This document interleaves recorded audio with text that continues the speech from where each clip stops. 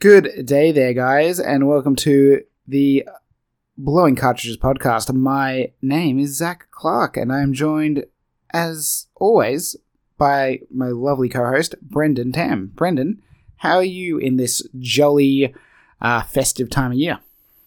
Ho, ho, ho. Merry Christmas to one and all. Whoa, did we get Santa as a guest on the podcast? Well, Santa Claus is inside of all of us, Zach, so yes. Oh, man, there's something about a guy that breaks into people's houses and is inside of all of us that I just can't get behind, Brendan. I'm sorry. Oh, you just don't have the Christmas cheer. I'm very disappointed to hear. No, that's fair. I guess I'm a bit of a Grinch in that regard. But yeah, I mean, at the time of recording, we're thoroughly in the thick of the Christmas, New Year, or your holiday denomination of choice for this end-of-year celebration period. Everyone's clocking off work, getting ready to eat too much food, and hopefully play far too many video games. And we figured, what better way to end the year than by just looking back at it and discussing, just our general thoughts and feelings. This is going to be a bit of a on-the-cuff episode, even though, surprise, you might not realize we have notes for our other episodes the way we ramble, but this episode we're going rogue, and we're just going to really talk about the key highlights, lowlights, themes that we really sort of stood out to both of us over the course of 2020. But before we do that, Brendan, with Christmas coming up, I have to ask, do you have any real standout sort of Christmas memories with you in video games? Any cool presents or Christmas days playing a certain game for many hours, trying to avoid talking to your great-great-uncle Josh, who's only comes over once a year and wants to ramble about the good old days? Yeah, so there's a few different gaming memories I have related to the holiday season, and I think can be broken down into the two categories you just briefly mentioned, that of presents I received and also games that I played during Christmas. And I guess to talk about the games first, I think the quintessential Christmas video game for me and my family, well, my older brother and older sister at the very least, is Mario Party. And we've always generally dragged out Mario Party at Christmas time and played through one of the many ones we own. And one of my favourite memories of Mario Party is Mario Party 4, which one Christmas day we played a round of it, and we had a CPU that was Wario, who was on the very hardest difficulty, and of course we spent the 20 or 25 turns of the game sniping and attacking each other, that at the end of the day we lost to Wario, and so Wario stole Christmas. I think it was very fitting for the character, and it was also built a bit of it just goes to show what sibling rivalry can do. If you embrace it too much, Wario will win, and no one wants Wario to win. Except me, because I usually play as Wario, so I always want to win, because, Wario is number one. Waha! Charles Martinez joined us as well. Yeah, it's a real cavalcade guest in this end-of-year special, as would be appropriate. Yeah, no, I think Mario Party, solid Christmas game for sure. Yeah, it's interesting for me because I never had too many people my own age around on Christmas for most years. So a lot of my Christmases were, I guess, playing whatever game I got sort of by myself. But we were at least lucky enough to host Christmas at our house pretty much every year. So it was a lot easier being able just to duck away after lunch and put up the 64 or GameCube or whatever it was and just sort of plow away. But I do have one pretty fond memory of when my cousins and uncle and auntie, obviously from Canberra, were down for one Christmas, probably the biggest one we've had with guests at least. And it was the year Donkey Konga came out, and that was, pre-Guitar Hero, Rock Band kind of days, but everyone had a blast. It was pretty much from morning to, in the late in the evening that people was rocking the bongos to some, what were some of the songs on that? I remember, what's that? It's, Pokemon theme. No. I want to be the very best that no one ever was. There was some of that, but I remember, what's that, I get knocked down, I get up again song? I can't remember what it's called. Oh, yeah. You know what I mean? Smash Mouth? Don't think so. Either way, audience. No, is that a Smash Mouth song though? I don't think so. I think it's like I think it's a bit earlier than Smash Mouth. I think it might be like a British or Irish kind of band that does it. Oh, yeah, sorry, it's Chumbawamba. Yeah, Chumbawamba, that's it. We'll be singing when we're winning. Anyway, point being, good times, the old Donkey Konga, and probably set the tone for what would eventually be the many-year-long fad of instrument games with Guitar Hero and stuff. But yeah, those were some good times, and hopefully this year we'll create some new good gaming memories with family. It's probably you and I are probably in the similar boat where we don't have a lot of little kids around, unfortunately, because I think that's always I don't know, seeing them get new games is typically more exciting. These days, no one buys me games because I've bought every game I want by well and truly by Christmas, so it's not quite the same experience. Oh, exactly, and that the newness isn't there anyway, even if you do receive a game at Christmas, whereas when you're growing up and you might only get a certain amount of games a year, and there's always that one or two that you were dying to get or had on your list, and you open it on Christmas Day and you pop it in and you explore a new world or a new experience. And I think that is something that just due to our age and outlook now that we're not going to be able to recapture, and I think that's just a fact of life. Yeah, no, pretty much. Yeah, until like one of our guests, Matt, have kids like him and experience the joy of giving them games. Though I suppose in this day and age, it's probably more like giving them V-Bucks or Roblox currency, and that's all maybe all they want. Such is life. But speaking of life, 2020, what a year! I mean, there's nothing I think you or I can say that hasn't been said by people literally in every household across the world, I think. But we're almost there. We're almost through it. And in Australia, in a very okay position compared to other parts of the world. So we're very fortunate here. But, we're going to keep the talk mostly to gaming and what a year it's been for video games. And despite everything, it has been, I think, a fairly solid year for video games. We've had new consoles launch. We've had some very well-regarded, highly reviewed games release. Quantity doesn't seem to be an issue. It definitely feels like as many games as ever have come out. If you just looked at the release schedule, you wouldn't pick 2020 for being, I think, any different to previous years. I don't know if that's how you're feeling about this all, Brendan, but certainly how I'm feeling. I think there's two parts to that, in that for the first half of the year, I think you're very much correct, because we had some big releases, like from the Nintendo side, we had your Animal Crossing, Paper Mario. From other publishers, we had your Ghost of Tsushima, your Final Fantasy VII Remake, Doom Eternal.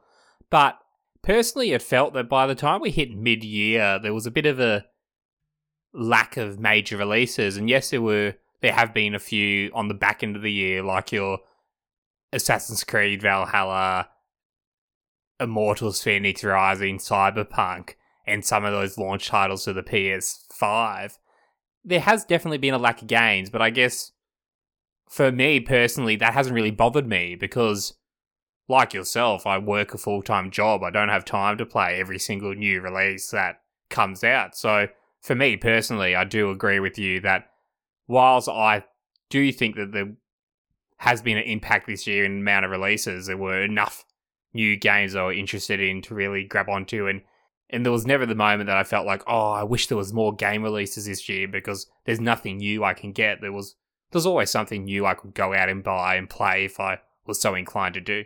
Yeah, I mean, I think probably where it becomes an interesting comparison is the lack of games from this second half of the year because of COVID, or is it just because new consoles came out? Or more likely, it's a mix of both, right?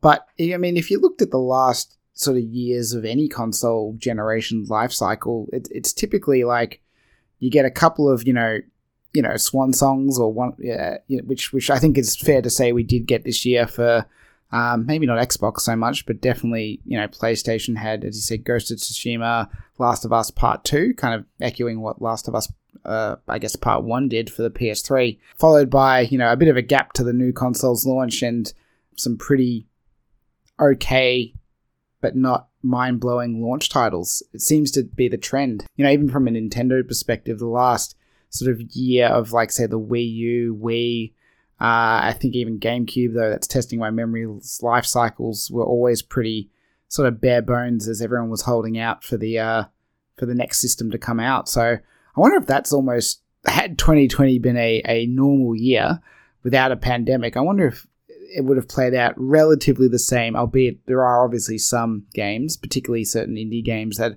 have clearly attributed delays to COVID quite publicly. Yeah, I think there's those games.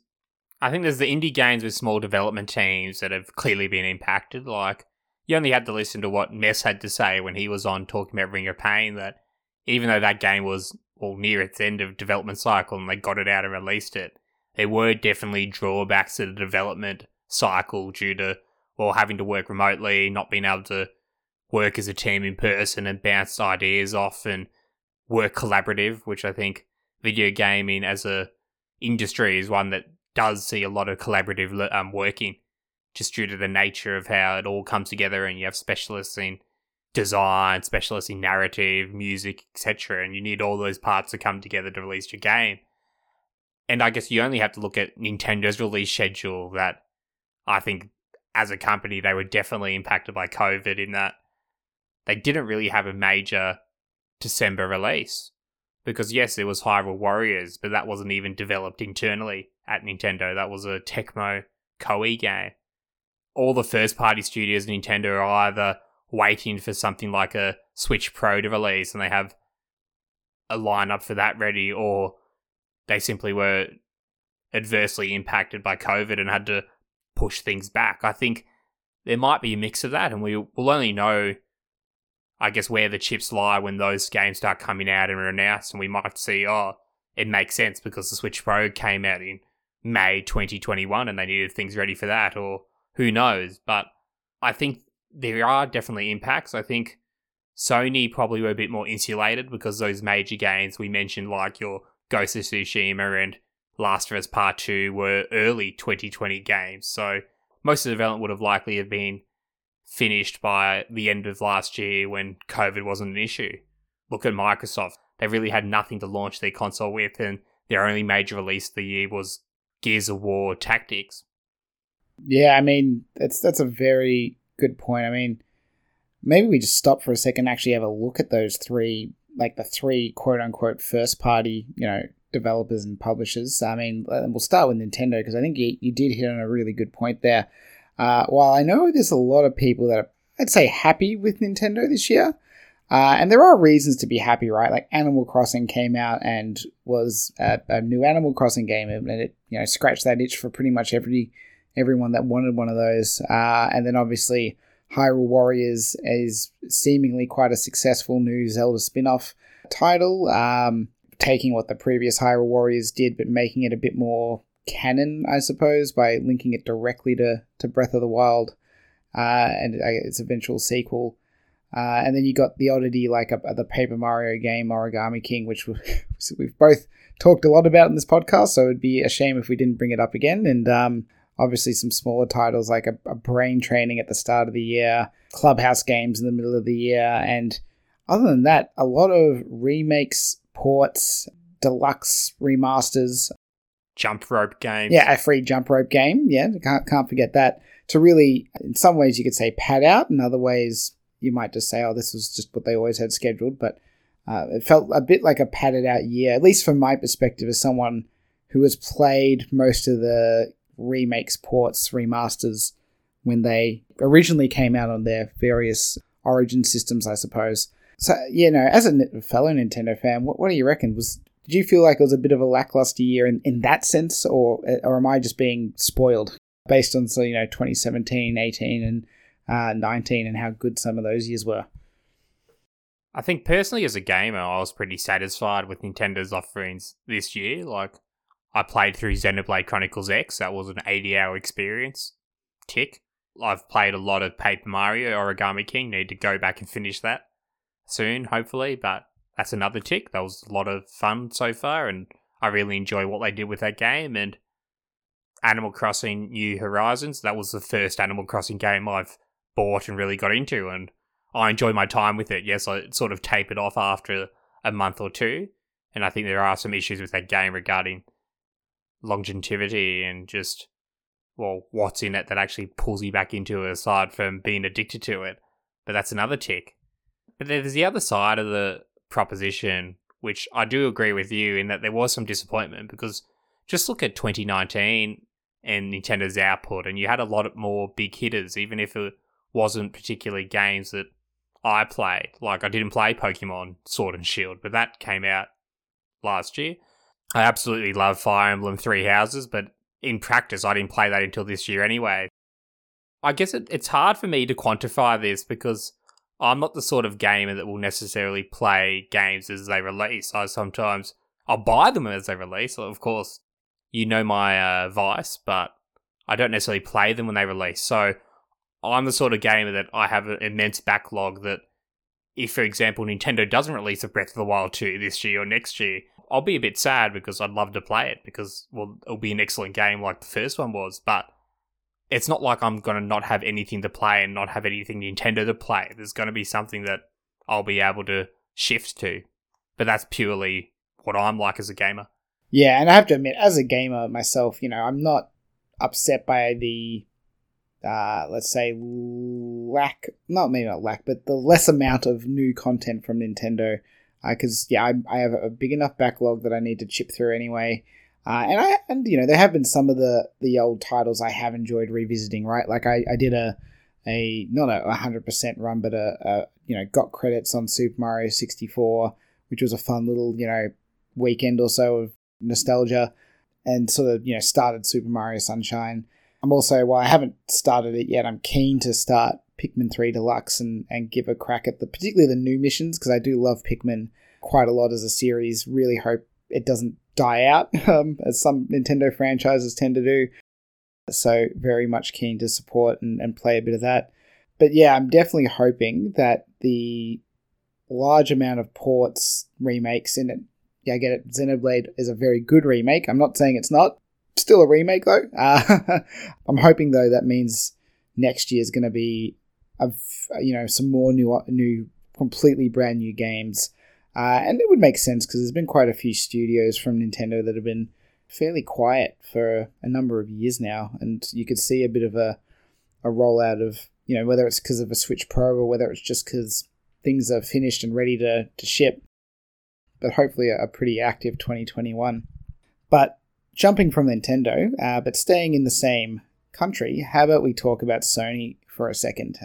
Well, most of their studios are now outside of Japan, but I won't nitpick you too much, Zach. Hey, look, they may be outside of Japan, but Japan, is the one that bosses them around and tells them what to do and what to make at the end of the day.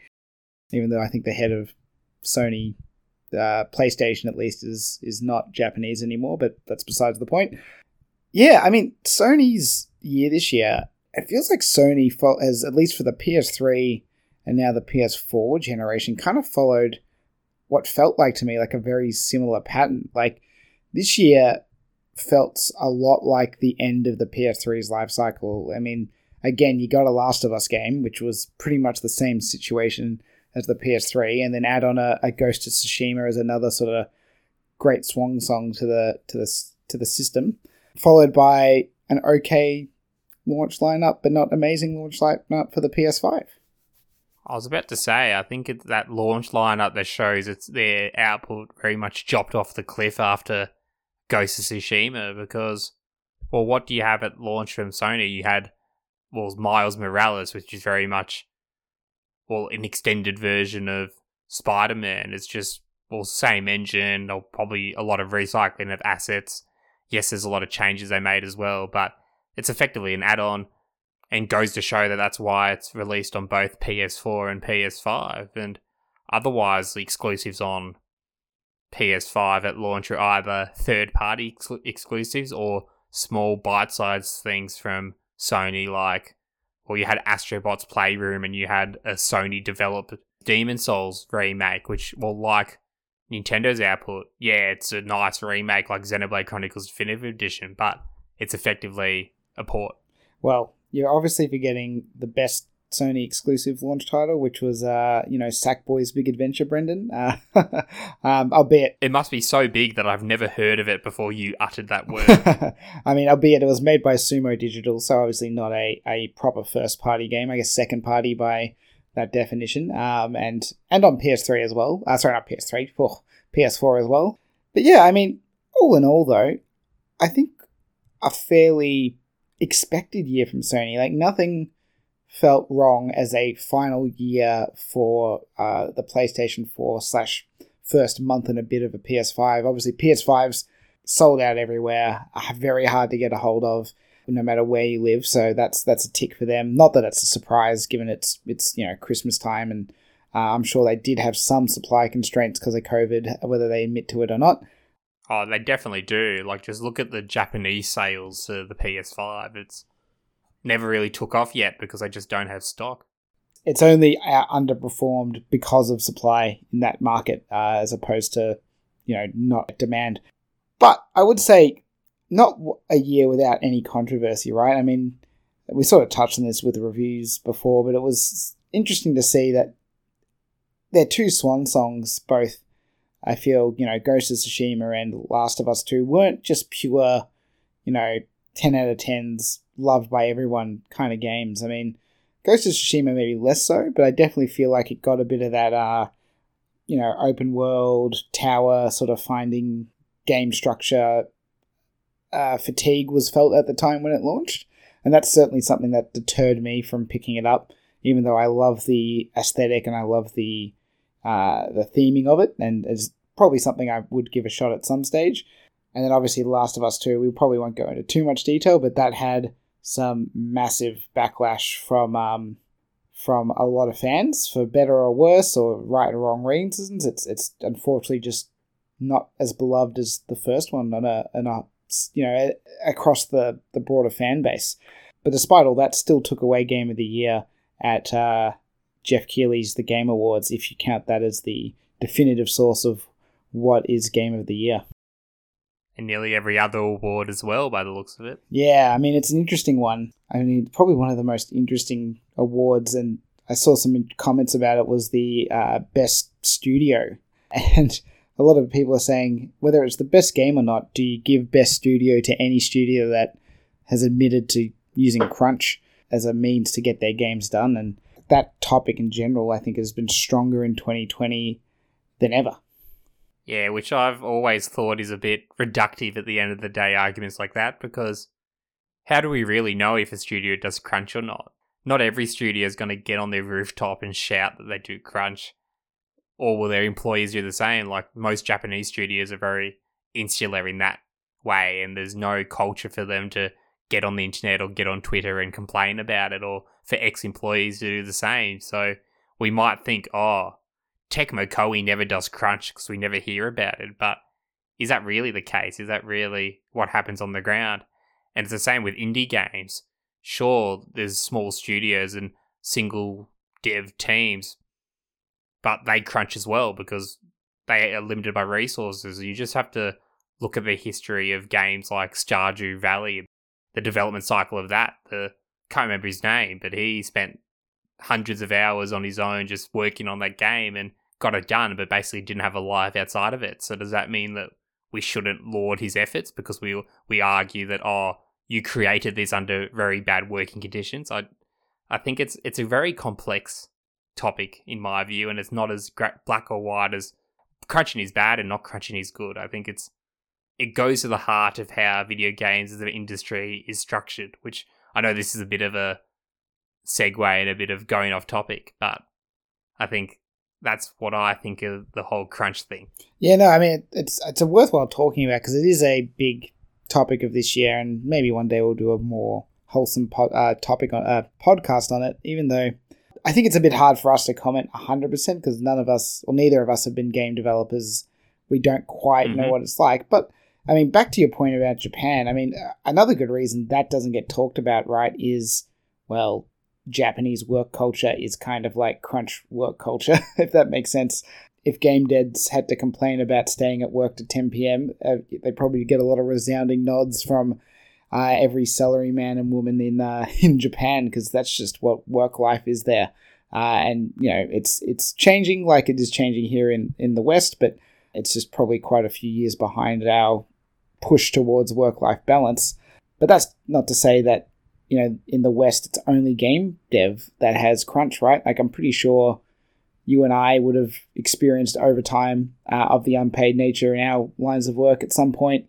And there's a lot of fields, particularly professional services, where there's an expectation that at certain times of the year or when a certain event occurs, you will be working, longer days, and it's all just kind of comes with the salary you get. It doesn't include overtime for those periods. So it is a difficult topic to discuss because, again, while gamer Twitter will make you believe it's very unique to that industry, it really isn't. And I think it just speaks more broadly of issues, potentially, if you want to call them that, of our society than it does of game dev specifically. And I think, likewise, the only way to resolve it is broader societal change. Well, not the only way. There's definitely, you can push within your own studios to reduce current crunch, but I don't think it'll completely be gone until society as a whole changes. Exactly, and I think that's just the nature of deadlines in a workplace, in that in an ideal world, well, if you need to get something, if you're an accounting firm and need to get something done by end of financial year, it's either work long hours or hire more people, and more often than not, the latter option isn't really an option because that incurs other types of costs and the like. It's not as simple as, this company's evil because it's telling its employees that they need to work longer. It's more that in the many cases as well, you need to get the work done or otherwise we're going to go out of business as a company.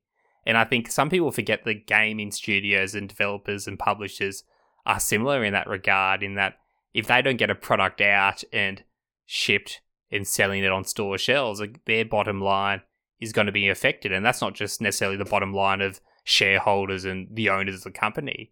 It does funnel down to, well, employees. If a company doesn't produce any gains for a while, well, they won't be able to pay any of their staff and they'll have to shut down. So it's a lot more complicated than this studio is evil because it makes its staff crunch to finish games. I think that for better or worse, there are many situations where they unfortunately don't have a choice. And like you say, it's reflected broadly throughout other businesses, throughout society. And I think we very much see the conversation in games because people see it as they see it as a creative endeavor and they see it as an entertainment source. And people are becoming more and more inclined towards, I guess, being an ethical consumer.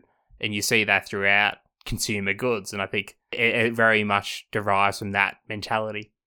Yeah, well, hopefully everyone becomes ethical consumers and results in me never having to work overtime again, because I'd love that, ethically consume everything in your life and not just your video games.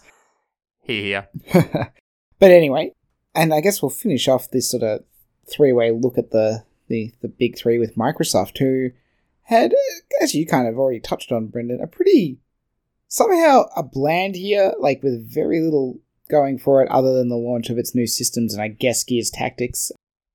Minecraft Dungeons? Yeah, Minecraft. Does that count? Well, I mean, arguably their biggest release is Microsoft Flight Simulator, not for Xbox yet, but still a Microsoft published game that took the internet by storm for a good few weeks. Of course. But still a fairly bland year. I have friends that were trying to crash airplanes into Melbourne Uni, so it definitely did take off.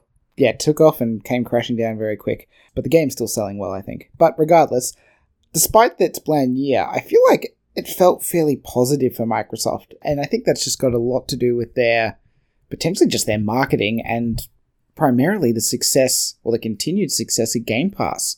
It certainly makes me feel a lot better about the idea of owning a Series X or upgrading my PC and getting a Game Pass subscription than I had in the past. I don't know if that's sort of how you're feeling about Microsoft, but it's definitely my takeaway from 2020. I definitely agree. It's the complete shift in strategy that has people, I guess, I wouldn't say disregarding the fact they haven't made any major releases, but I guess shifting their focus to other things in that, well, you go Microsoft now because they offer you a service in Game Pass, where you get new Microsoft games day one and you get a slate of third-party published games day one or close to day one. It's similar to Netflix in that you never really hear people complain, oh, there's no major release on Netflix this month. I guess the other side of that coin is generally Netflix are quite good at pumping out content quite frequently. There's always new movies or TV shows or whatnot popping up, but for the most part, most of them are very average, and it's only a couple of times a year you'll have series hitting Netflix and everyone jumping on to go watch it. Like the most recent one for Netflix was Queen's Gambit the other month that has a lot of people talking. But I guess my point is that that's the sort of model Microsoft's going towards, in that they want people constantly going to Game Pass and just playing whatever that is on Game Pass that they haven't played yet. And I think that's what that they're moving away from this idea of, oh, you need X amount of tentpole games a year, in that, well, we will offer that long term, but that's not all we're about. We're about you jump on the Xbox because you get a multimedia platform that you can game, you can do other things, and as long as you subscribe, there'll be a steady stream of content straight to your console. I think, part of me is excited just to see how that changes the industry. Obviously we've said before, the collector/preservationist in me has some concerns around the idea of just having this rental service, but at the same time, it has a lot of pros. I actually subscribed to Game Pass last month to give Outer Wilds a shot, because it was, it's the kind of game that I don't think has a physical release. I wasn't sure whether I'd like it, and for $1, I figured I'd give it a crack. And since then, I've just sort of dabbled in stuff, Like I dabbled in Battletoads, for example, which is a game I probably wasn't going to buy, but definitely had enough curiosity to download and give a shot, given it wasn't something I had to pay extra for, I suppose. And then, like a sucker, I've just forgot to unsubscribe, so I ended up paying the $16 or $18 monthly fee this month. So they got me good. But what Microsoft did do, which was sort of different, I guess, to what we see a lot of companies do this year, was they indefinitely delayed, sort of the final hour, not quite, but close enough to launch that it was, I think, a big deal, but Halo Infinite. And not even giving it a real definitive release date compared to, normally when you see a game launching holiday 2020 and then gets delayed, maybe was it August or something this year, just to 2021, you would expect it to be like, oh, it'll be March or it'll be April or something. But no, just 2021 could be at any point, most likely feeling towards the end of 2021, which I thought was an interesting move and a bit of a surprise. Again, maybe it's indicative of COVID having impacts on the development, and they just really want to get back in the office as a team and have a real consolidation of what they need to do to get this game to the condition that it needs to be, they feel. Or maybe, again, just they've seen all the backlash to crunch and said, we're not going to do a delay that requires crunch, so we're going to just keep the date ambiguous and take as much time as we need. And leading into 2021, it sort of still is their only game with a solid release date, which still makes you wonder, do they have, after buying all these studios, like a good, I guess, cadence of development cycles with their games? It's hard to really pinpoint how they're going to go going forward. I'll tackle your points a bit in reverse. Starting with the new development teams, I think due to the development cycles, I think the output of those teams, we're going to be waiting another year or two to actually see it. Because if you do a quick rundown of them, well, Obsidian, it's not long ago that they released Outer Worlds. Well, that was 2019. So if for argument's sake we say, well, after they finished that, they went straight onto their new games, which are those, or what's their first-person Skyrim-esque game called again? I forget. It's got a generic fantasy kind of name. It's in the Pillars of Eternity universe. Yep. They also announced another game alongside that was a bit more further in development. So I think they do have I can't remember the name for the life of me. It's the one when you're in your garden. Everything sort of shrunk down to insect size. Oh. I think it's in early access. I think it's in early access. Yeah. God, yeah. It's escaping me too. Yeah, but so we'll probably see that in 2021. If you look at InXile games, well, they just released Wasteland 3 this year, so and they are a relatively small studio, so it'll be another year or two, or it'll at least be 2022, 2023 until another game from them.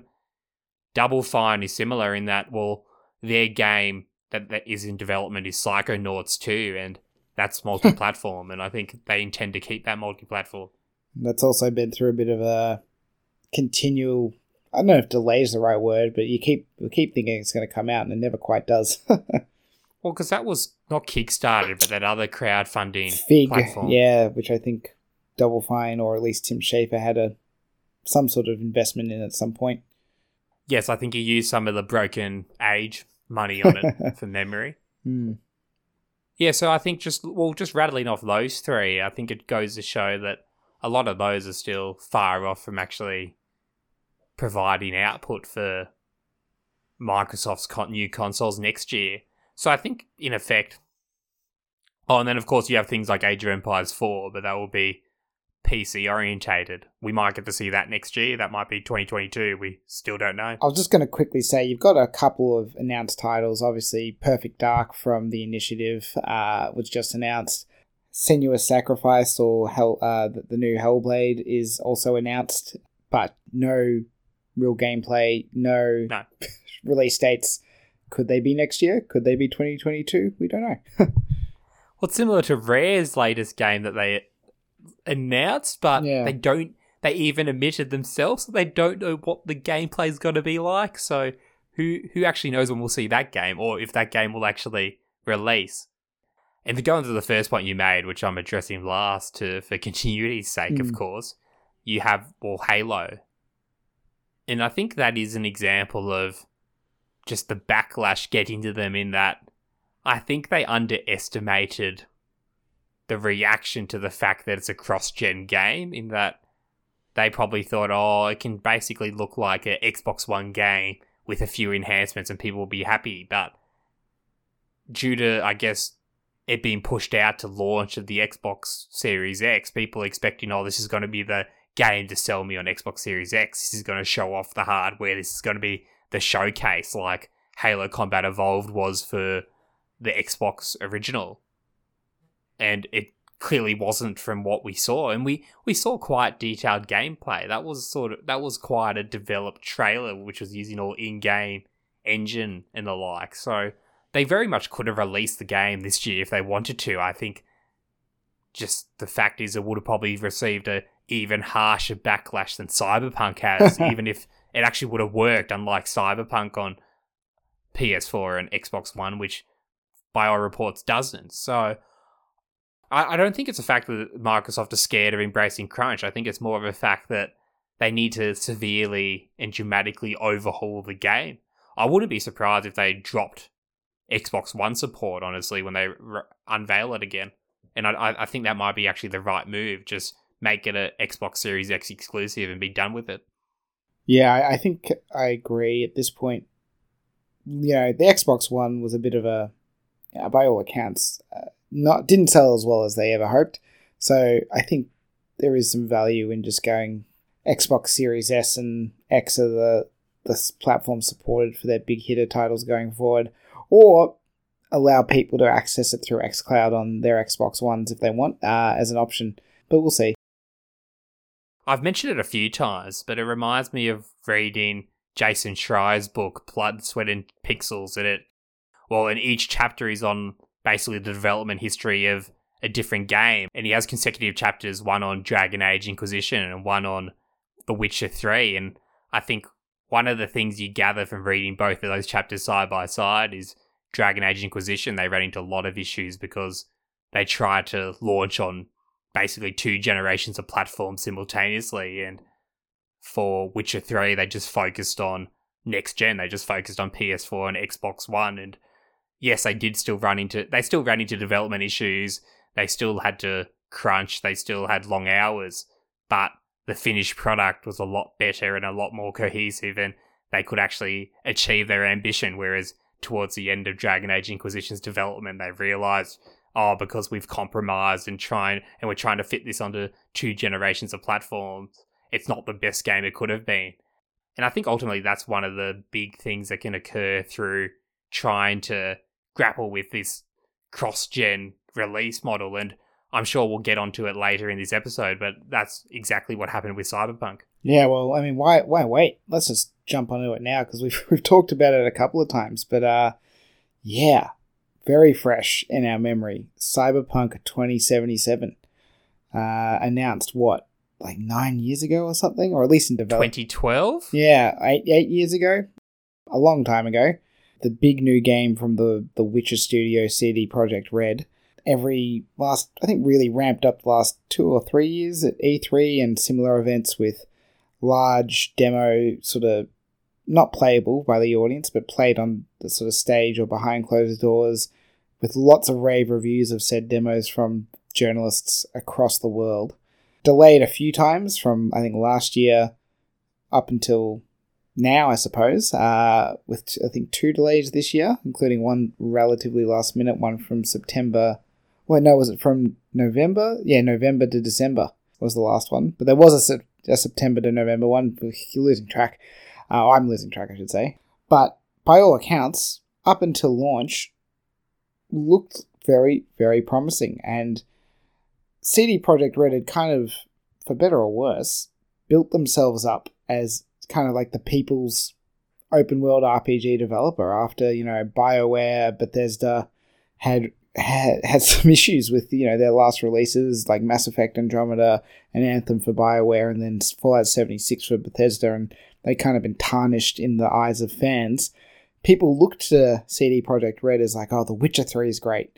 And here we have the same team making a brand new open world, futuristic, dystopian game that looks amazing, promising that they won't do any crunch or anything like that, because that's not who they are. They're good guys, they're good people. But that is just not what happened. And it's sad. I mean, I'd be keen to get your thoughts, because I think unlike me, you've actually played the game on your computer, Brendan. From a company perspective, CD Projekt Red is quite an interesting one, because you're right, they have very much cultivated this image as a gamers company, because you have things like, they own GOG, and GOG is one of the few platforms that is completely DRM free, in that every game you buy on GOG, you can install it on as many PCs or laptops as you want. You can go to your friend's laptop and log into your GOG account and download the games you own onto their computer, and they can play them.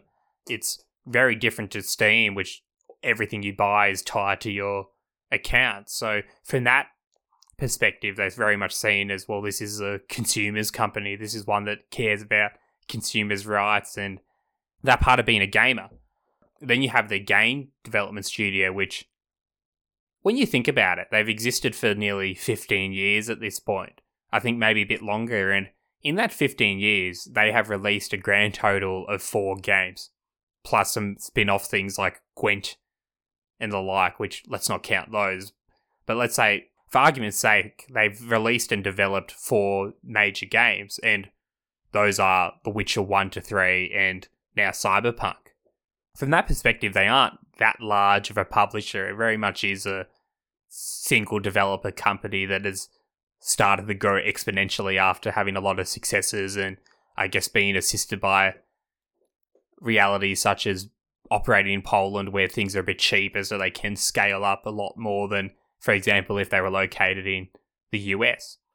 I guess the point I'm trying to get to is that all the games they've released have had interesting, histories behind them, and have been received in interesting ways. Because if you go back to the original Witcher, aside from Cyberpunk, that's the one CD Projekt Red game I've played and completed, and boy, I can tell you, the story in that is fantastic, the atmosphere is great, but the actual gameplay and the graphics leave much to desire, and use the old BioWare engine that BioWare used prior to Dragon Age Origins, and The Witcher 1 came out around the same time as Dragon Age Origins, and if you compared those games side by side, I can tell you The Witcher 1 left much to be desired, but there was something there. There was CD Projekt Red's strength in narrative design and storytelling was always apparent, in that it was successful enough to then for them to then go on to The Witcher 2, which I haven't played it yet, but it's a much more tighter experience.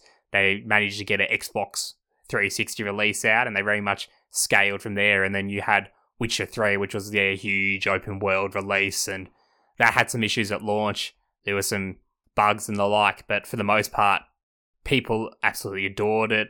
All the expansion packs for that were critically acclaimed, and they just kept on building steam above that. And then you go to Cyberpunk, which they hyped it up so much from very much the reception of The Witcher 3 and the reputation they built as a company that I honestly think outgrew their capabilities, in that I'm enjoying what I've played of Cyberpunk. I'm about 18 hours in and I'm playing on PC, so I haven't really faced many of the crashes and graphical glitches and the like that other people have played, especially PS4 and Xbox One players.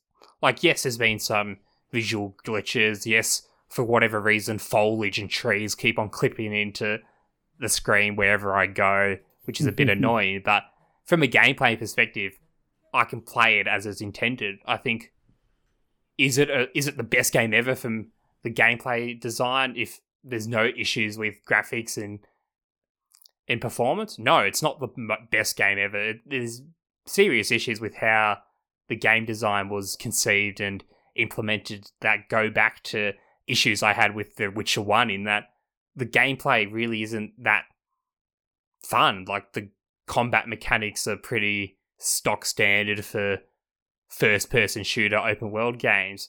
I think you play CD Projekt Red games for the world building and the narrative design and the storytelling, and my view is that's all there when the game runs, which I've been lucky enough that I can run it on my laptop and I can experience that. But I think what I'm trying to say is people expected Cyberpunk 2077 to be this revolutionary experience to take open world games to the next level, and I just don't think that CD Projekt Red are necessarily the company that is actually capable of doing so, because I don't think they've actually ever done that in their history. Witcher 1 was basically playing catch-up. Witcher 2 was a consolidation of The Witcher. And I think Witcher 3 was, yes, an excellent game by all reports, but very much was just iterating on other open-world games, and it was lucky enough that it was just, I guess, the first cohesive, well-implemented, well-designed open-world game of the PS4, Xbox One generation that it was able to stand out and able to captivate people.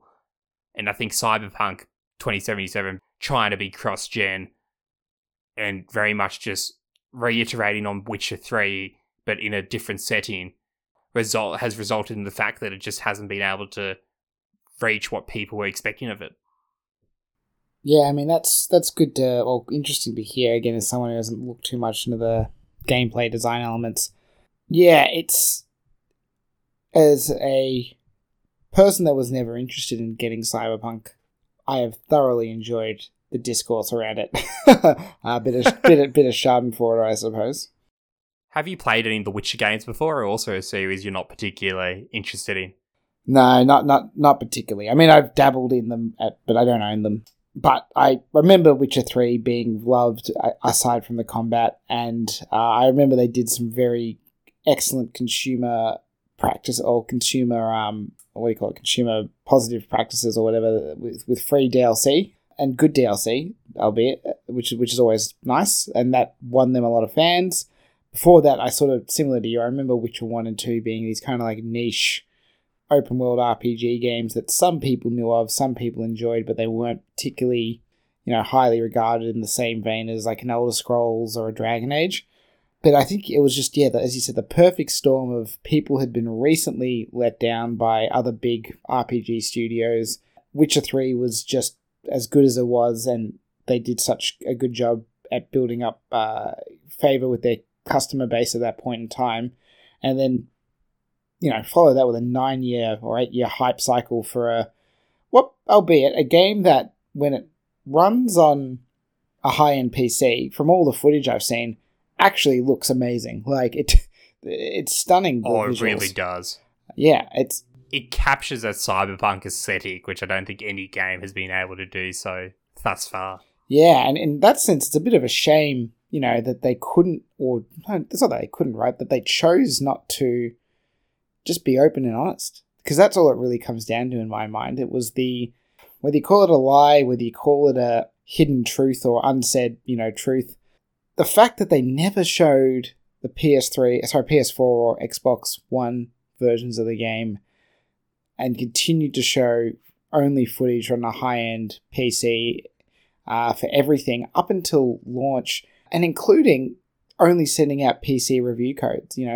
From my understanding, for most big games from most big publishers, you can kind of request, which system you want it on, or get it on all of them, right? A good example recently would be something like Immortals Phoenix Rising, which launched from everything from the Switch to the PS5, and it was take your pick from reviewers, which is how it should be, in my opinion. Definitely agree, and there were some reports from some reviewers that they didn't get offered a code from CD Projekt Red because they were known channels that generally do comparison between all releases. Yeah, and I think that level of shady business practice is really marred this game. Because I think if they'd just come out, I don't know, a few months ago and said, hey guys, look, here's the situation. This game looks and runs very good on PC. There's still some glitches, but it's the game you expect it to be for the most part. But we just haven't got there on the PS4, Xbox One, or just console versions in general. Instead, what we're going to do is release PC this year so they can get some sort of money, because I think it all comes down to money, right? They didn't release it now because they wanted to. They did it because there was some financial gain of doing it in December, probably just the holiday period, and some target they really needed to meet. Whatever that is, I don't know. But if they'd done that and then just said, we're going to release the console versions in March, or just keep it vague, Q1, Q2, first half 2021, yeah, would people have been upset? Of course they would have. It wouldn't have been great, but I tell you what, it would have been better than this, because now you've got people refunding the game, console platforms removing it off their store. I mean, I know other games have come back from similar disasters, a big one being No Man's Sky, but it's not easy. And I definitely don't think anyone that purchased and then refunded it on a system like a PS4 is likely to rebuy, even when they get the word that it's fixed. No, and I think they very much should have just cancelled the Xbox 4 and... Sorry, not Xbox 4, that doesn't exist yet. I think they very much should have just cancelled the PS4 and Xbox One releases and just focused on PC and next gen. Maybe do a reverse Red Dead Redemption. Just release it on PC in 2020 and then Xbox Series X and PS5 in 2021. Because even if you look at the current situation with the game, by all reports, it does run okay on Xbox Series X and PS5 because they both have backwards compatibility, so you can play previous generation games on them. So from that perspective, those are hardware that can run it in its present state, even if there are still issues. So they very much should have just doubled down and done that. And I honestly think there would have been less backlash if in July 2020, earlier in the year, they had announced, well, we're dropping PS4 and Xbox One because, well, it just doesn't run on these consoles and we don't want to compromise the experience. And I think, yes, there would have been backlash and yes, there would have been outrage, but I think it would have very much paled in comparison to what we receive now. And they could have even released the PC game, the PC version in its current state, as they did a couple of weeks ago. And I think the reception would have very much matched, well, the early reviews that came out, those sort of high 80s, low 90s. And I think the perception of the game would have been radically different, even if the build was exactly the same.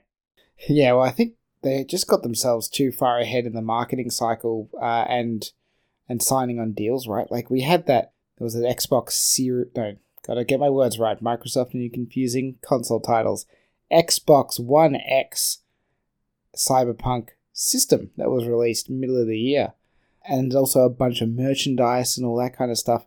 I think they just found themselves too far down the rabbit hole in licensing deals and marketing promotion that they walked themselves onto a plank and just kept walking closer and closer until they jumped off, which is a shame because, if they maybe announced this game a bit later or just really, really thought about it, they could have handled this much more, smoothly. And even if they didn't cancel the Xbox One or PS4 versions and just release them, I think that could have still worked because we are talking about the same company that got Witcher 3 working on a Switch, right? Like, they've shown that there's people there, I mean, even if some of it was outsourced.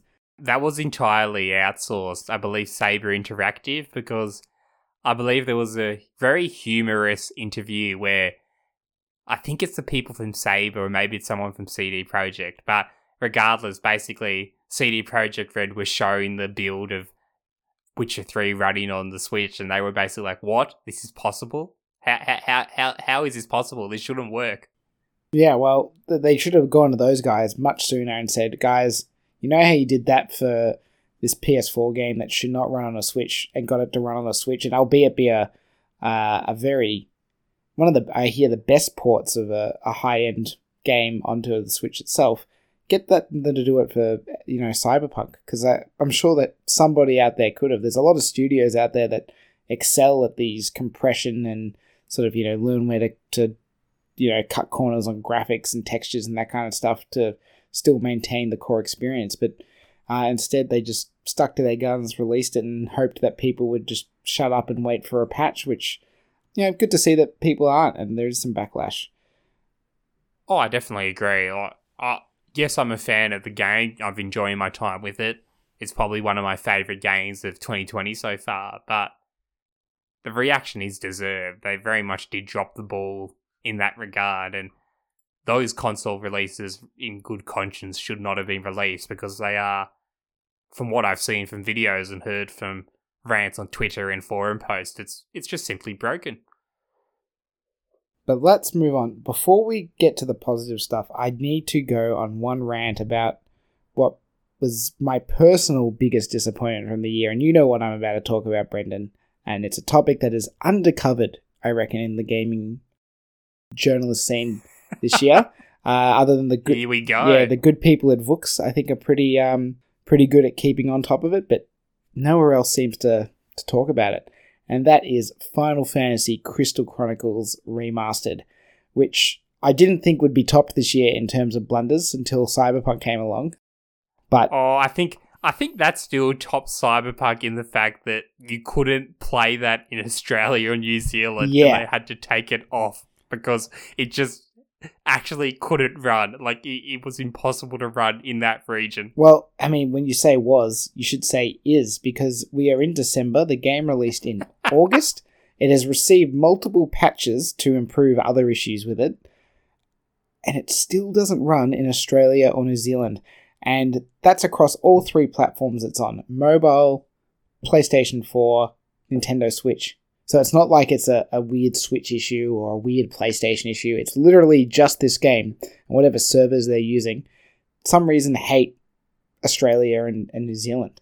Combine that with what apparently is a fairly glitchy game, despite just being a literal port of a GameCube title, with some upgraded textures, but not a ton of work done to it, as well as just disappointing choices around what was originally a hallmark multiplayer dual screen experience for the GameCube in a time where there weren't too many console sort of multiplayer RPG campaigns, I would say. They just made it only online that you could play. There was a demo version, so you could at least, potentially play with some friends without them having to own the game, but their progress just never got saved, so you couldn't, play over multiple sessions without everyone owning a copy. It's just such a shame, because it's a game that has always been tricky to play because it required a GameCube and 4 Game Boy Advances and 4 Game Boy Advance to GameCube adapters just to get a session going. And then you have to hope your friends have a whole day or a weekend to sit down and play with you, or committed to come back every week, much like a Dungeons & Dragons campaign, because it was not short by any stretch. And so this would have provided potentially a great opportunity to play through it properly with friends, with both online and local options, but they just didn't do it. And as it says, the biggest issue for us here is we literally can't. Unless I go to another country, I cannot play it at all. It's disgusting. And by the sounds of it, you wouldn't want to play it at all anyway, which I think is a real travesty of it.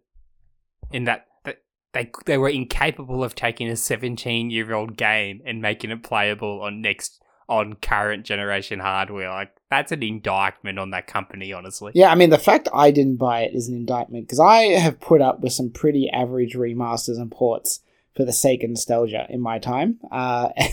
Like, I'm not a hard sell. As long as it works, I'll probably buy your remaster of a game I enjoy.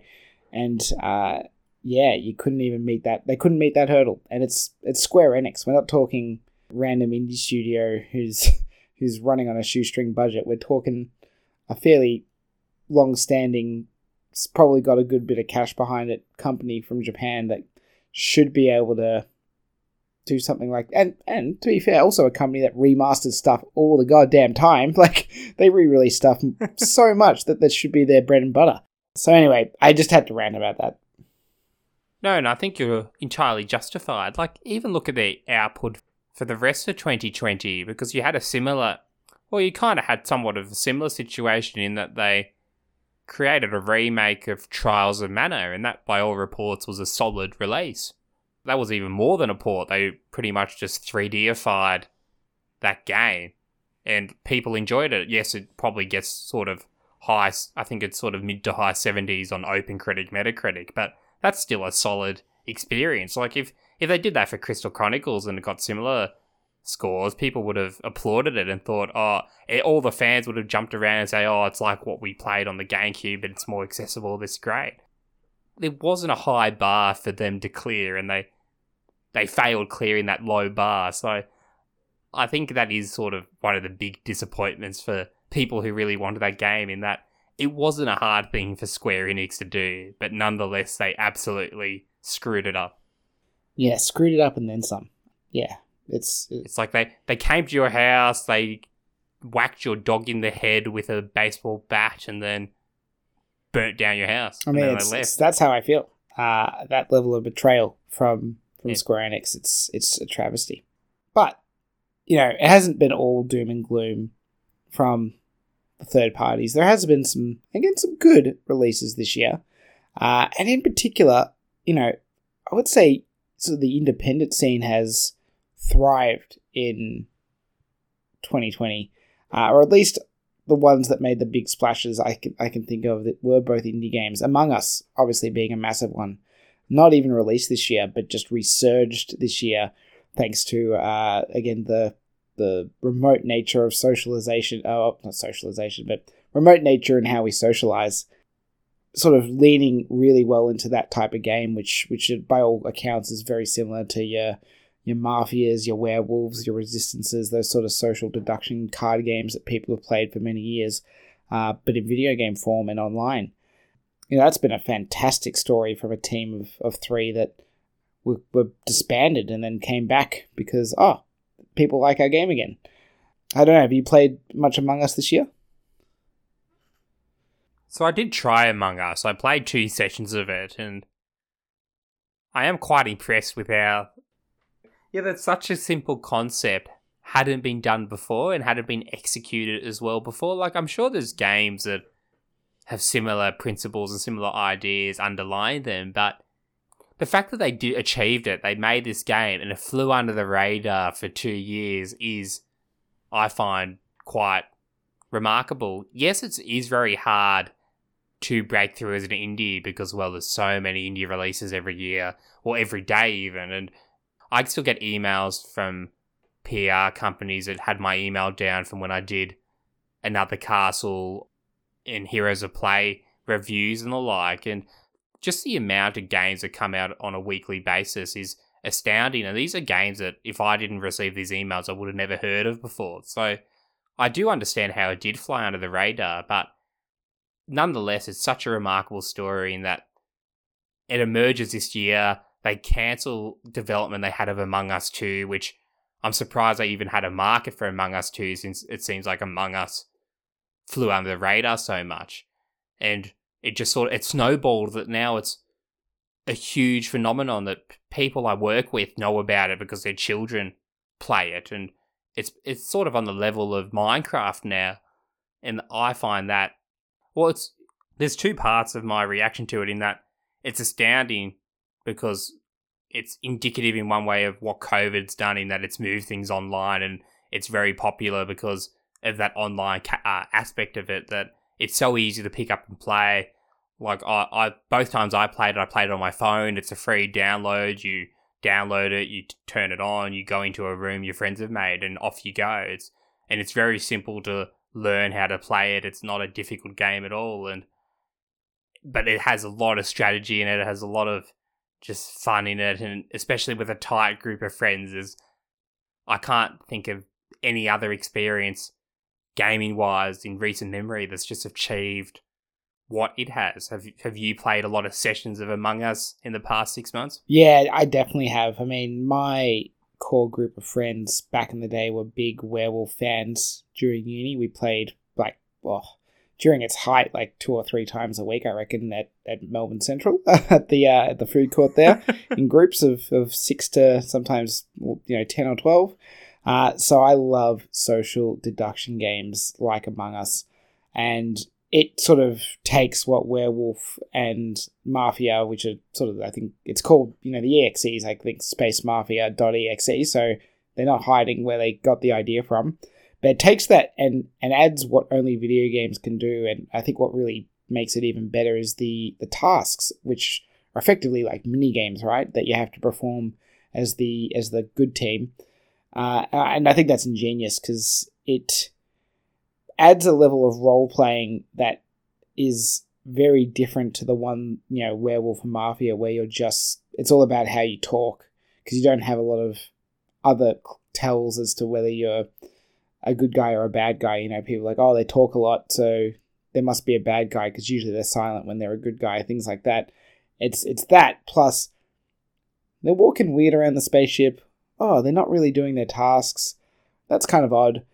And you can sort of pick up on who might be an imposter from there.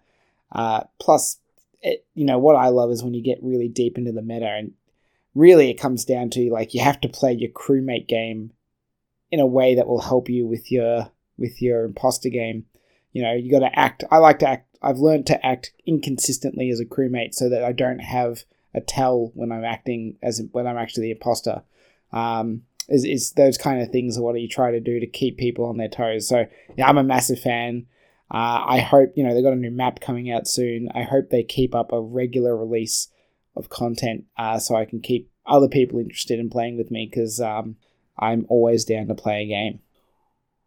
And I think that's exactly what's so good about it, in just what you describe, that aspect of strategy that isn't mandated by the game. You don't have to do that that's not part of the game as it's programmed, that you have to go those lengths, but just due to the social deductive element of it, it transcends the game, and it goes to trying to read. It's similar to playing poker. You read other people, you pick up on their tells, and you make judgment calls based on that. Like, that's what it's going for. And I think just that level of meta in Among Us is why I think it is going to have staying power. It's going to be like another Fortnite or PUBG that we'll be talking about it for at least another year, if not longer, in my opinion. Yeah, I think the only shame for it, in my personal opinion, is that the random matches are just not fun. I only like playing with people I know. I hate playing with randoms because they're just crap. But, that's the nature of the game. That's ultimately the limitation of it, I think. But a game that I do enjoy playing with randoms, mostly because you've got to play with some randoms, is Fall Guys. And that, I think I don't know whether they call Fall Guys a flash in the pan or whether it's still pretty hype, but it definitely had a good few weeks where it was the game to talk about and the game to play. For those who haven't played it, it's you play as a little jelly bean dude, and there's 100 of you, and you basically make your way through, I guess some Wipeout style obstacle courses and challenges as people get knocked out round to round until you're the last bean standing and you grab the winning crown. And again, I think just a perfect game for this year. right? It's kind of Mario Party-esque, that it's simple, silly, fun, lends itself to that online space as a 100-player game that's easy to play, and anyone can sort of just jump in and have a few rounds and have a good laugh and walk away smiling. I remember playing it at PAX last year before it came out and really enjoying it, even though I didn't win in that round when I played last year. And I've actually yet to win a round. I'm pretty disappointed in my skills as a gamer in Fall Guys. But I don't know if this is a game you got to try out this year, Brendan, either on PlayStation, where I think it was free on PS Plus when it launched, or on PC. No, Fall Guys was totally one that just missed my radar, in that I was aware it existed. I saw the huge build-up of it and people constantly talking about it for about a month or two. And I was sort of on that proverbial fence of, oh, well, if enough friends of mine get it and keep on asking me to go play it, like, I'll take the dive and buy it and give it a go. But then, like you alluded to, it seemed to have just disappeared, in that it was everything people talked about for a solid month or two, and then it just disappeared. I think for a lot of it was overtaken by Among Us, in that mind share of a cooperative multiplayer game that you played with your mates, in that people just shifted to Among Us and they seem to have stayed there. But it seems like Fall Guys was a proverbial flash in the pan, and in some ways the reaction to Fall Guys was somewhat similar to Animal Crossing, in that there was a good month or two when nearly everyone you knew was playing Animal Crossing. Even people you would have never picked as gamers had picked up a Switch and had got into Animal Crossing. A lot of them didn't really last that long. Like, I have at least two friends that I know that just briefly played it and then moved on to other things. But it was definitely everything that you saw gaming-wise on your social media feeds and whatnot for a good little while. And Fall Guys very much, I think, fell into that category, though I think long-term Animal Crossing is going to have a more stable, consistent user base and probably the more successful game. But I'm sure relatively the indie devs behind Fall Guys are absolutely loving life right now, because they, even if it was only the hot thing for a month or two, they still made it and they still did very well out of it. So props to them. Yeah, I have to agree. I mean, whether it continues on the same way as like a PUBG or a Fortnite, I mean, probably not. But I think it's hopefully got a strong enough fan base and it'll continue on, and the guys and girls over at that team can continue developing new levels, new seasons, as they call them, I suppose, and it can just sort of just sit there as a game, at least for me, that I'll probably go back to every now and then, because I even enjoyed playing it by myself, because it's just that fun. I don't necessarily need friends that I know, at least, to play with me to have a good time. They're obviously better when there are some mates playing as well. But, those were just some of the big games that took social media by storm. I'm more curious now to start talking about some of our highlights of our personal gaming in 2020. And I might throw to you first, Brendan, before I speak to my sort of favourite games of the year. I guess thinking back over the last 12 months and thinking of the games that released this year that I played, there really isn't that many options for me to choose as my, I guess, quote-unquote, games of the year. So I think the first game I'm going to have to bring up and talk about is a bit of a cop-out, because some would argue it's not a 2020 game, because that would be Xenoblade Chronicles Definitive Edition, in that captivated me for 80 hours. It was such a experience. Like, honestly, I think it is truly one of the best JRPGs that have been developed thus far. Just everything from the story, the gameplay, that soundtrack. Like, we played a track from Future Connected, the add-on content that was exclusive to the Switch remaster last week, on last week's episode with John Dewis. And just that soundtrack is one of those composers compose some of the best tracks I've heard in gaming, honestly. And that's part of the appeal of Xenoblade Chronicles, but it is much more than just having a good soundtrack. Just the experience of playing it, the places you visit, the the characters, the story, like it all just comes together. And I guess all the parts on their own, like none of it would probably be anything groundbreaking, anything sort of unreal. But it's just when you put it all together, you get this experience that, yes, I know people are out there that think it's sort of an average JRPG. There's people out there that didn't enjoy it. But personally, I think that it is a game that one of the best that has come out from Nintendo for the past 10 years. And people should definitely check it out if they have any inkling of an interest in JRPGs, because it is something special. After buying it 3 times, I probably should finish it someday.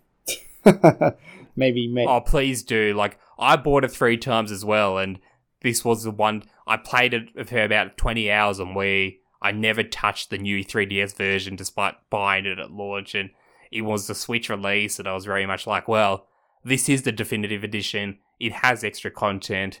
This is the time to just sit down and play it. And basically, for about a month and a half, I chipped away at it every day after work. I played about 3-4 hours, and slowly, surely, I got there, because it is a daunting game, because you pull it off your shelf and you look at it and you think, this is going to take me at least 60 hours to finish, and you'll quickly put it back. But it is surmountable if you really want to get into it, is my view. Yeah, everyone I know that has seen it to completion has said very similar things to what you have just then, Brendan. So definitely on my radar as something I need to get back to, hopefully maybe over this holiday break, and try and chip away at it and actually get hooked, hopefully, and see it through to conclusion. And, you know, by all accounts, seemingly a franchise that's going to continue on strong for Nintendo and Monolith stuff in the future. So a good one to jump in and see where it all started with the original Xenoblade Chronicles. And if you love it, then try Xenoblade Chronicles 2, I suppose. Which I still need to get onto. That's another 80-hour epic on my list. Or maybe one day. Or maybe sticking, with Nintendo, I'll jump onto my pick, and it's a bit of an interesting one for me. I mean, when I say it, you're going to say this is obvious, but I'll tell you why it shouldn't be obvious. And that's Animal Crossing New Horizons. We've obviously talked about it a lot in this episode already, so I won't say too much more about the phenomenon it was. But in any other year, I think Animal Crossing New Horizons actually might have been a bit of a disappointment for me, in the sense that as someone who's played every Animal Crossing game when they came out, well, not the 64 one, because I don't live in Japan, but from GameCube onwards. You pleb. Yeah, I know, I'm not dedicated enough. I own a copy of it, though, that I got from Super Potato. Oh, that's dedication. I retract my comment. Thank you. It's actually not the most fully featured Animal Crossing. It came out, we're missing a lot of stuff, right? And they sort of said, we're going to update it with new content, and they definitely have. They've brought back diving for sea creatures back in sort of the middle of the year. They've added the holiday events. They've added some more sort of emoticons, the ability to grow pumpkins, all that kind of stuff. But we're still missing so much from particularly Animal Crossing New Leaf, which I think is still the most fully featured Animal Crossing game they've ever released. There's no gyroids, which have been a series staple, no cafe, no ability to change sort of the time that my town functions on. So if I work during the day, I could change it so the shops are open till sort of 1 a.m., 2 a.m., so I'm not sort of hamstrung by what hours I'm actually able to play the game. In that sense, it's still a bit of a disappointment, but in this year, I've played it so much because it is such a fun, comforting game where nothing bad happens for the most part, as long as you don't let your turnip spoil. It was a lifeline to the people I care about in that first half of the year, in that first lockdown. My mum plays Animal Crossing, for example, so it was a great space for us to interact with each other online. That was not just a Zoom call, which was welcoming. And, it is still a really good game. Like, if you've never played an Animal Crossing game, jump in, because it is fun, it is enjoyable. It does have, it can get repetitive. I'm not going to pretend it doesn't, but I still think it's worth that experience for the first few months that you'll be hooked on it, I reckon. So, and I think given its phenomenon status of this year, it does sort of stand up there as a game that symbolizes 2020 gaming for me and forever will. I definitely echo your sentiments because I was coming at the series from someone who had never really gotten into Animal Crossing. I had briefly played, is a Wild World on the DS? Yeah. Yes, it was a Wild World. And it was a game that my sister and I bought from EB Games, or back when it first released, or near release anyway, and we quickly took advantage of EB Games' 7-day return policy and took it back because we just didn't really we weren't particularly captivated by it because my sister was more into it than I, but we both played Sims 2. We were into that sort of, I guess, life simulation, for lack of a better term, because, well, I, for one, wouldn't compare Sims to Animal Crossing. They're very different propositions. But nonetheless, I just didn't really feel it. And then since then, I always saw it as a franchise of, well, that's not a franchise particularly for me, so I never tried it again. I avoided it on the Wii. I avoided it on 3DS. I didn't touch Amiibo Festival, but I think I'm a better person for not touching Amiibo Festival. But then 2020 came around. It was a perfect storm, as you described, in that, especially in Australia, it came out in mid-March, and it was March, right? Or was it May? It was March, yep. Yeah. Came out in mid-March. Everything started closing down around the time it released. Like, it hadn't been announced yet, but we were very sure that lockdown was going to happen. People were buying and hoarding toilet paper and whatnot, like every rational human being. So it was in that context that Animal Crossing had just released, and I was like, I just finished work early, and I thought, I'll go by JB Hi-Fi and see if they still have a copy. If they have a copy, I'll pick it up and play it. And lo and behold, they had a copy left, and I got sucked into it for about a month or two. And as someone who never played the game before, I absolutely loved my time with it, and maybe I'll go back soon if there's additional content and something captivates me to do so, because I think it is a very special game, and despite all you described with missing content that was in other games and the like, which I do echo because I think there's a lot of UI decisions and just gameplay mechanic decisions that are so archaic and dumb in that game, like the whole inventory system and crafting system, having to craft things individually one at a time, that is just, you want to hit your head against a wall. But despite all that, it is a special game, and it is quintessentially 2020, so I definitely see why you choose it as one of your games of the year. Yeah, no, I think, it's not my favourite game this year, I don't think, but it's definitely the game I'm going to remember the most for 2020. Yeah, I think if we were to pick another game that I guess in retrospect, we'd hold up as one of our favourites for 2020, due to the fact that I actually don't play that many games in a year, and that my other favourite game of the year wasn't a 2020 release, which was Fire Emblem Three Houses, because as we know, Fire Emblem is one of those series that I always mention on this podcast. And I haven't quite finished Paper Mario Origami King, so even though I'm tempted to say that as my other quote-unquote game of the year, I'm a bit more hesitant, because there's another game that I'm partway through, and I'd have to go with that, I think, and that's actually Cyberpunk 2077, which I did discuss at length earlier, so I'll keep this brief. But despite all its flaws, despite some of the gameplay decisions, mechanic decisions, in that it is an average PS4, Xbox One generation open world with a very good aesthetic and strong narrative and story design choices, I think just for that fact, provides an enjoyable experience for me, because I am a gamer who very much enjoys a good narrative and a good story, and I can get sucked into worlds. It's like why I got sucked into the original Witcher when I finished that in 2019, when it was over a decade old game, and I was running on a very old laptop, so I had to have it on the lowest graphical settings, because otherwise, no joke, the grass animations would crash my laptop, so I had to turn those off to get it running. But I still enjoyed it because of the world CD Projekt Red built, and the characters they built, and the story they built around all that. And they nailed that again in Cyberpunk 2077 for all the other flaws in that game, that there's characters in there that you just, that captivate you, and just the overall aesthetic and environment and story, that it just all comes together on that level, that there is something great there. But I just, like a lot of people, I wish that it had more time in the oven and they had made some different development decisions to make it the best it could have been, because I think there's a lot of room to go, and hopefully a lot of the patches and DLC and whatnot they have in the pipeline will alleviate a lot of the issues and get it to near that level, because I think once it's there, a lot more people are going to get captivated by it, and hopefully it's not too late by then. Yeah, I think it's interesting because I was going to almost pick up Cyberpunk just because it did look pretty impressive.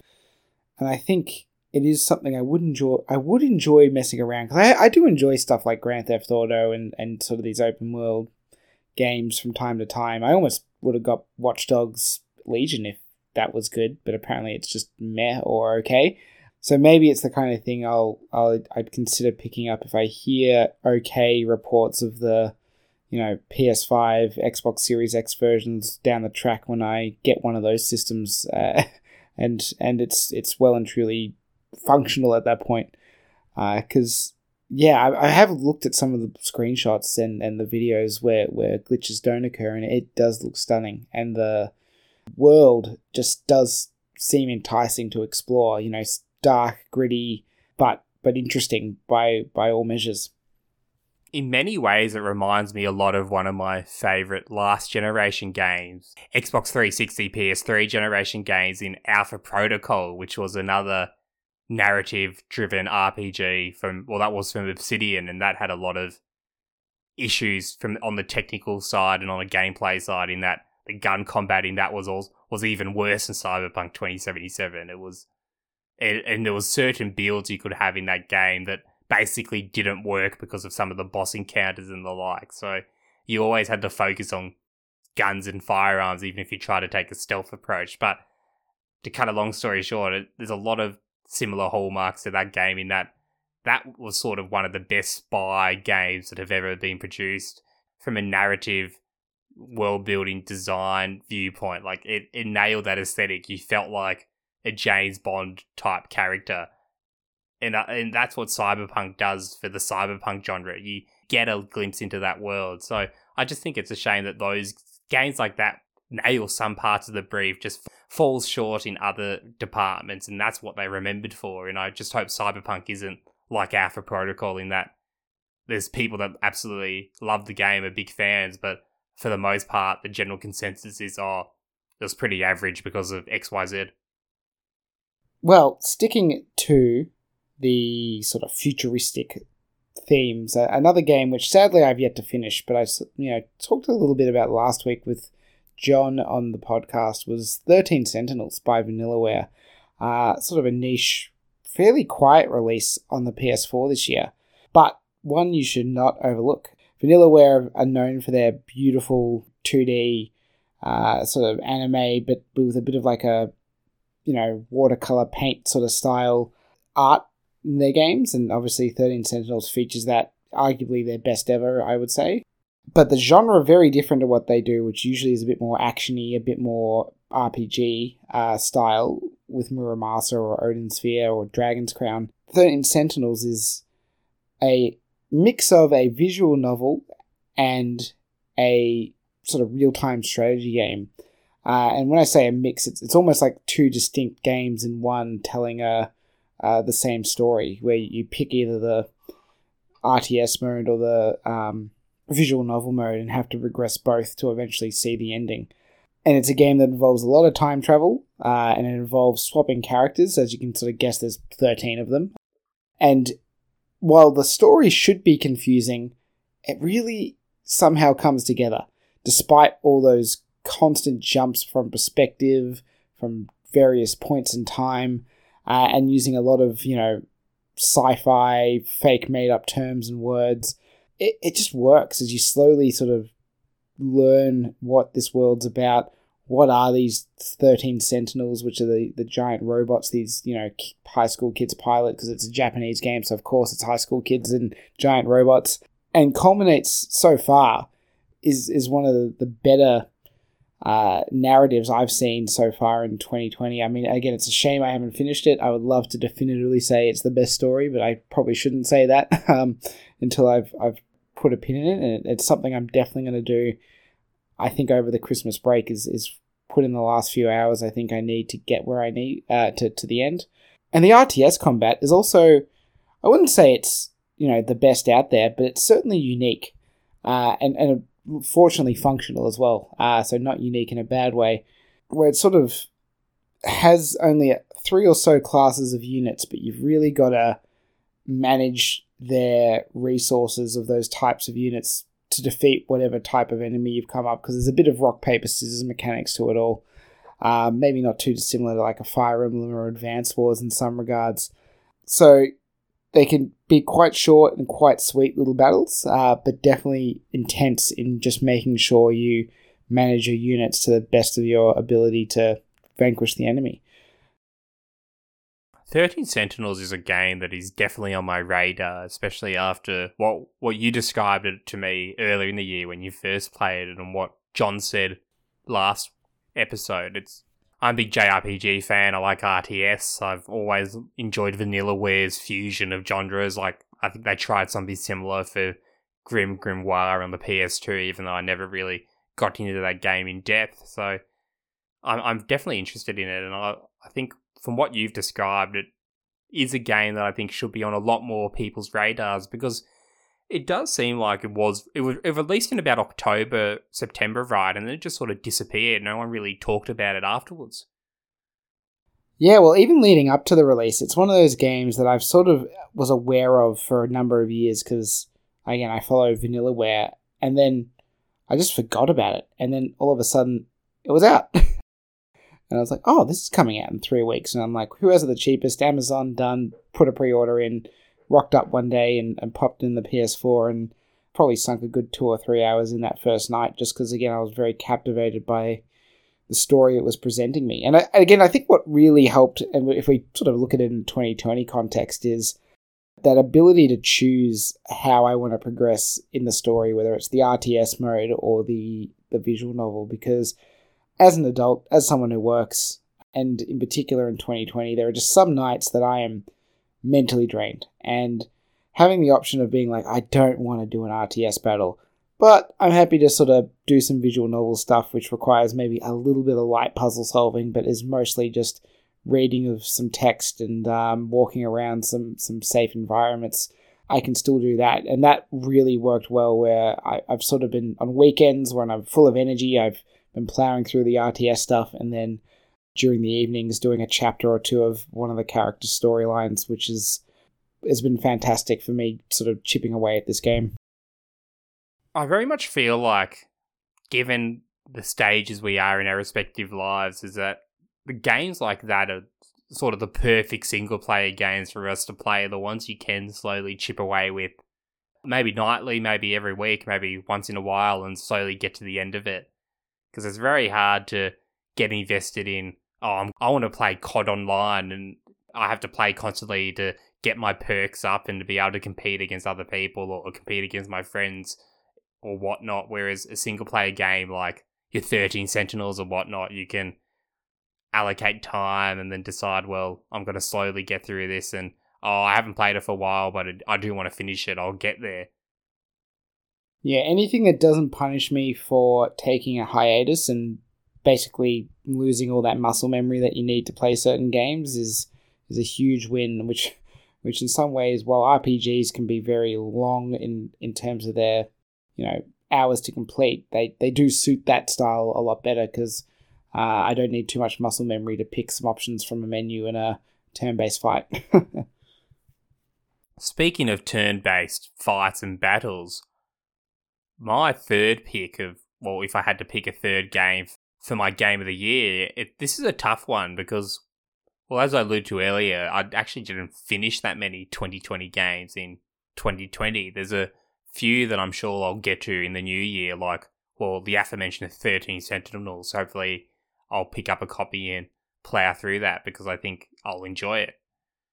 But if I had to choose another game, I think it would have to be an indie game, and I'm going back and forth between Ring of Pain, which, well, we had Mess on a couple of months ago, who was one of the devs on that game, or Warsaw, and both are turn-based games, and I think I have to go with Warsaw, because Warsaw is a tactical strategy RPG turn-based, similar to Darkest Dungeon. It's honestly heavily inspired by Darkest Dungeon. If you search up a screenshot of Warsaw, it's on Switch or PC and maybe on other consoles as well. It is the art style is very reminiscent, and I guess the gameplay is as well. And it is interesting tactical strategy turn-based combat. Positioning is important, where you position your 4 units on over a choice of 8 different grids, and certain attacks will affect different radiuses on your opponent's side of the field and on your side of the field, or vice versa for the opponent's attacks on your side of the field. But what I really enjoyed about Warsaw was the fact that the setting of the game is World War II Warsaw Uprising, so it's a very dire setting where, well, historically, the Polish resistance tried to rise up and drive out the Nazis towards the end of the Nazi occupation in 1945, and they failed, and it was brutally crushed in sort of the dying days of the German occupation. And as a game and as an experience, it does manage to capture that. It is a very dire and gritty game. It's a hard game. It's able to send through that sort of that historic message of this is what it was like. Well, this is a snapshot of some of the experiences that people had in that historic moment. And I guess if people are interested in more on this game, I did pen a review for the Thirsty Mage website, and I'll post a link in the description. And I think if anyone interested in or historical games and in strategy games, it's definitely one to have a look at, because I'm sure it'll go on sale at some point on the eShop or on Steam, and it's definitely something worthwhile to dabble in. Yeah, I'm not gonna lie, it doesn't sound like my personal cup of tea, but you as a history buff, I can see how it would be appealing. And it's also good to see, coming from an indie studio, that it is one of your top games of the year. Well, exactly, and I guess there's no other game that when I'm given control for the first time, I go into an encounter and then I'm up against a German tank and all I have are machine gun wielding units that don't do much damage to this tank, and my entire party's wiped because it's, oh, okay, well, that happened. And then I sort of sit back and I think, well, was that unfair because sort of was just thrown at me, or is that sort of part of the game because it's, in a way, replicating part of the experience of that? Something like this probably would have happened, and this would have been the consequence. It's similar to a part of the game is there's inventory management and ammunition management of, there's 3 type of guns, your sort of light, medium, and heavy guns, and you have ammo corresponding to those. And at one point, I only had characters with guns that use medium ammo, and I ran out of medium ammo, so what resulted was nearly a 40-turn encounter when all I could do was melee knife attacks against the enemy and keep on healing my units and knife attack, healing, knife attack. And it was honestly ridiculous. Like, I shouldn't have enjoyed it, but there was part of me that was like, well, like, this was due to my own choices. Like, I didn't equip my party correctly and now I have to do this. Like, this is only on me. And I think there's part of me that enjoy games that do that to me, and that it feels fair in the punishing way that, like, I'm being punished for my decisions.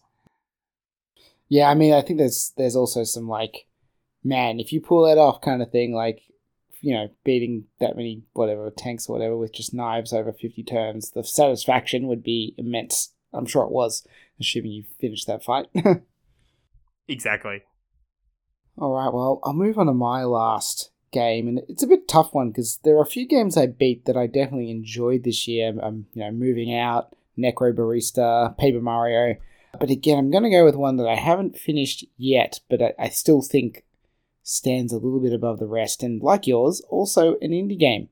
And that game is Spiritfarer. And that's been a big one for me this last few weeks. And maybe the recency bias is strong. But I do think it is a special game. So it's sort of similar to Animal Crossing in that it is kind of that pseudo life simmy kind of game. Sort of incorporates elements of like Harvest Moon or Story of Seasons or Stardew Valley, depending on your farming game of choice, where you've got plants, you got animals that you harvest for resources, you go mining and cutting down trees and that kind of stuff. But the theming of it and what the shell of, I guess, which is all wrapped in is very different. Effectively, you are the Spiritfarer, hence the name of the game, which is sort of taking elements of Greek mythology in a sense of the river Styx, and you're effectively the boat person who takes people from the living world to the afterlife.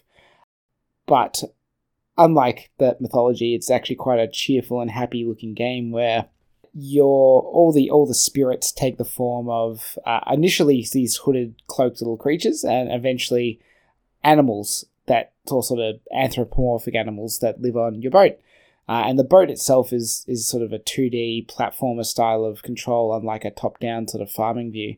And you invite these spirits onto your boat, and as you do so, you sort of realize that the main character, Stella, has typically a relationship with at least the majority that I've encountered so far.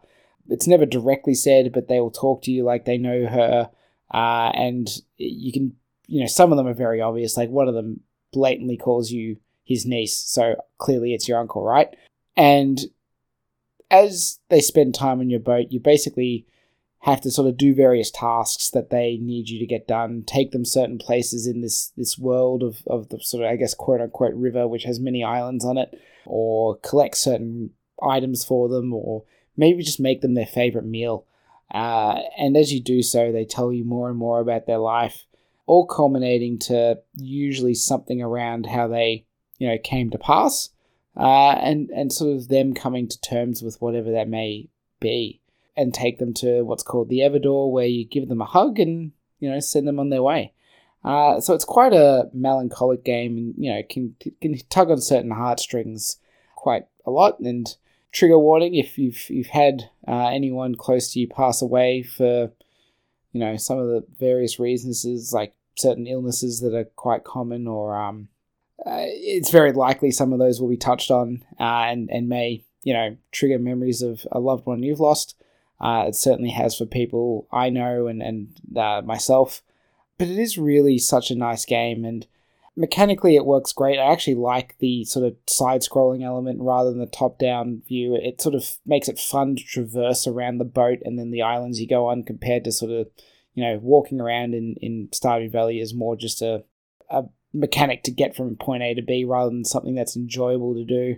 But unlike something like Stardew and more in line with something like Animal Crossing, there's very little pressure. In fact, maybe even less pressure than Animal Crossing to do anything within a certain time frame. Like, there's no failure state. The character has no health bar.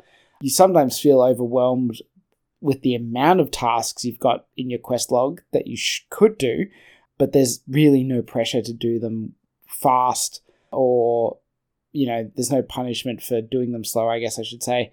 There's a day and night cycle, but it's, again, much like a Harvest Moon or something. It's not linked to real life. It just constantly moves over the course of maybe, like, let's say 10 minutes or something, I think a day takes. And it's quite beefy. I mean, I'm probably like 15 hours in, and I've probably got at least another 5 or 6 to go based on what I was reading online. And so you definitely get your money's worth out of it.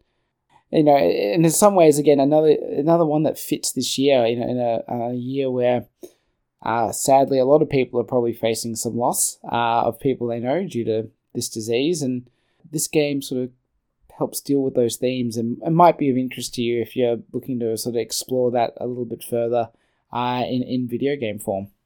It's co-op as well, isn't it? Yeah, that's the other good thing about it. It does have a co-op mode, so Stella has a little cat that follows her around and can do everything she does.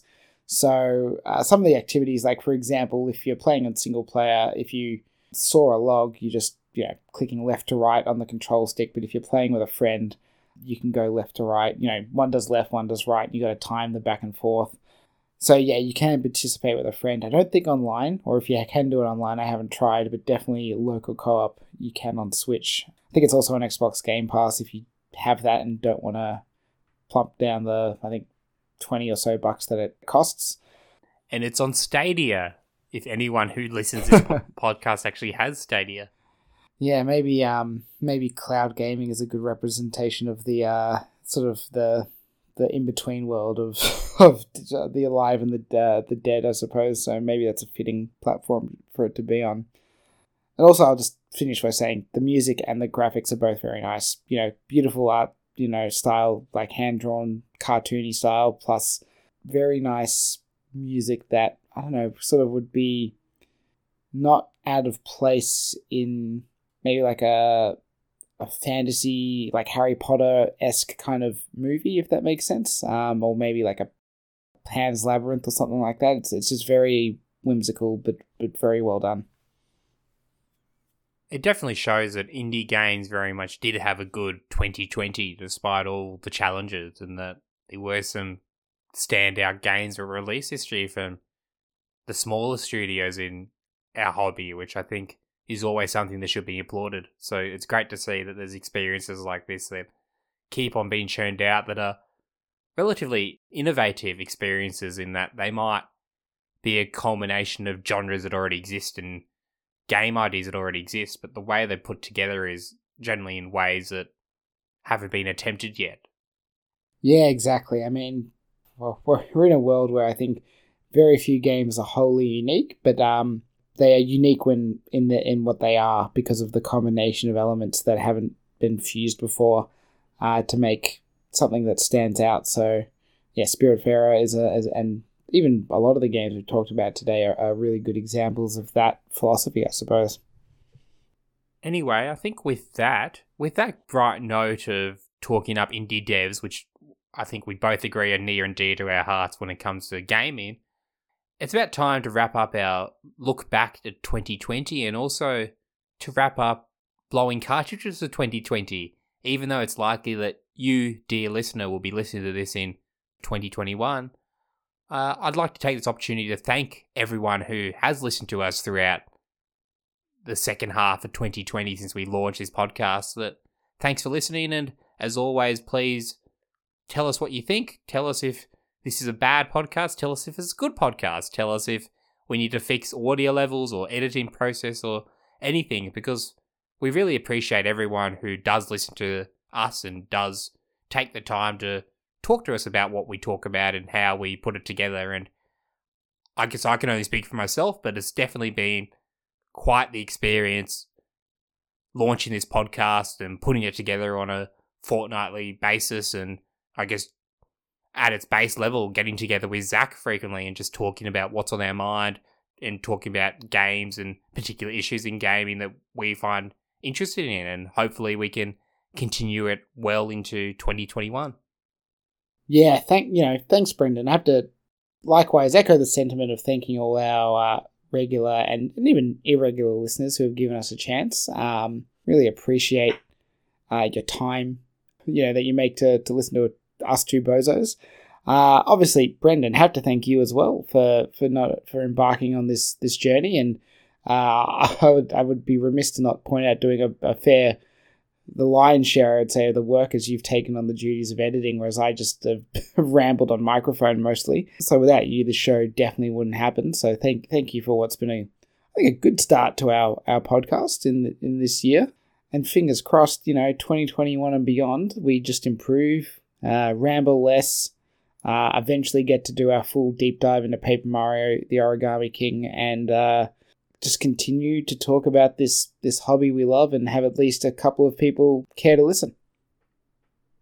Precisely, and as always, if you want to reach out to us, do it by email, blowingcartridge@gmail.com, do it on Twitter, @blowcartpod, do it on Facebook, also @blowcartpod or Blowing Cartridges Podcast, contact Zach @Eggerino on Twitter, or contact me @Tamazoid on Twitter.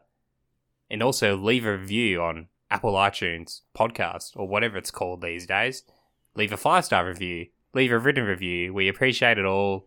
And please tune in for our next episodes in 2021 where we will talk about who knows what, but I'm sure it will be a interesting and fascinating discussion. Just remember, a subscription to the Blowing Cartridges podcast is the best gift you can get your loved ones around the holidays because it's free. But they don't have to know that. They do not have to know that indeed. And on that note, I almost forgot, but Zach, as always, is the one that reminds me of these things. Merry Christmas and Happy New Year to all our listeners. Yeah. Thank you. Even though it's probably belated by the time you listen to it. Happy New Year. Let's hope it's a good one. The sentiment still matters, Zach. Yeah. Well, we've done it. We've given the sentiments, so let's go back to drinking eggnog and eating many foods. Given West, it's still Christmas for us right now.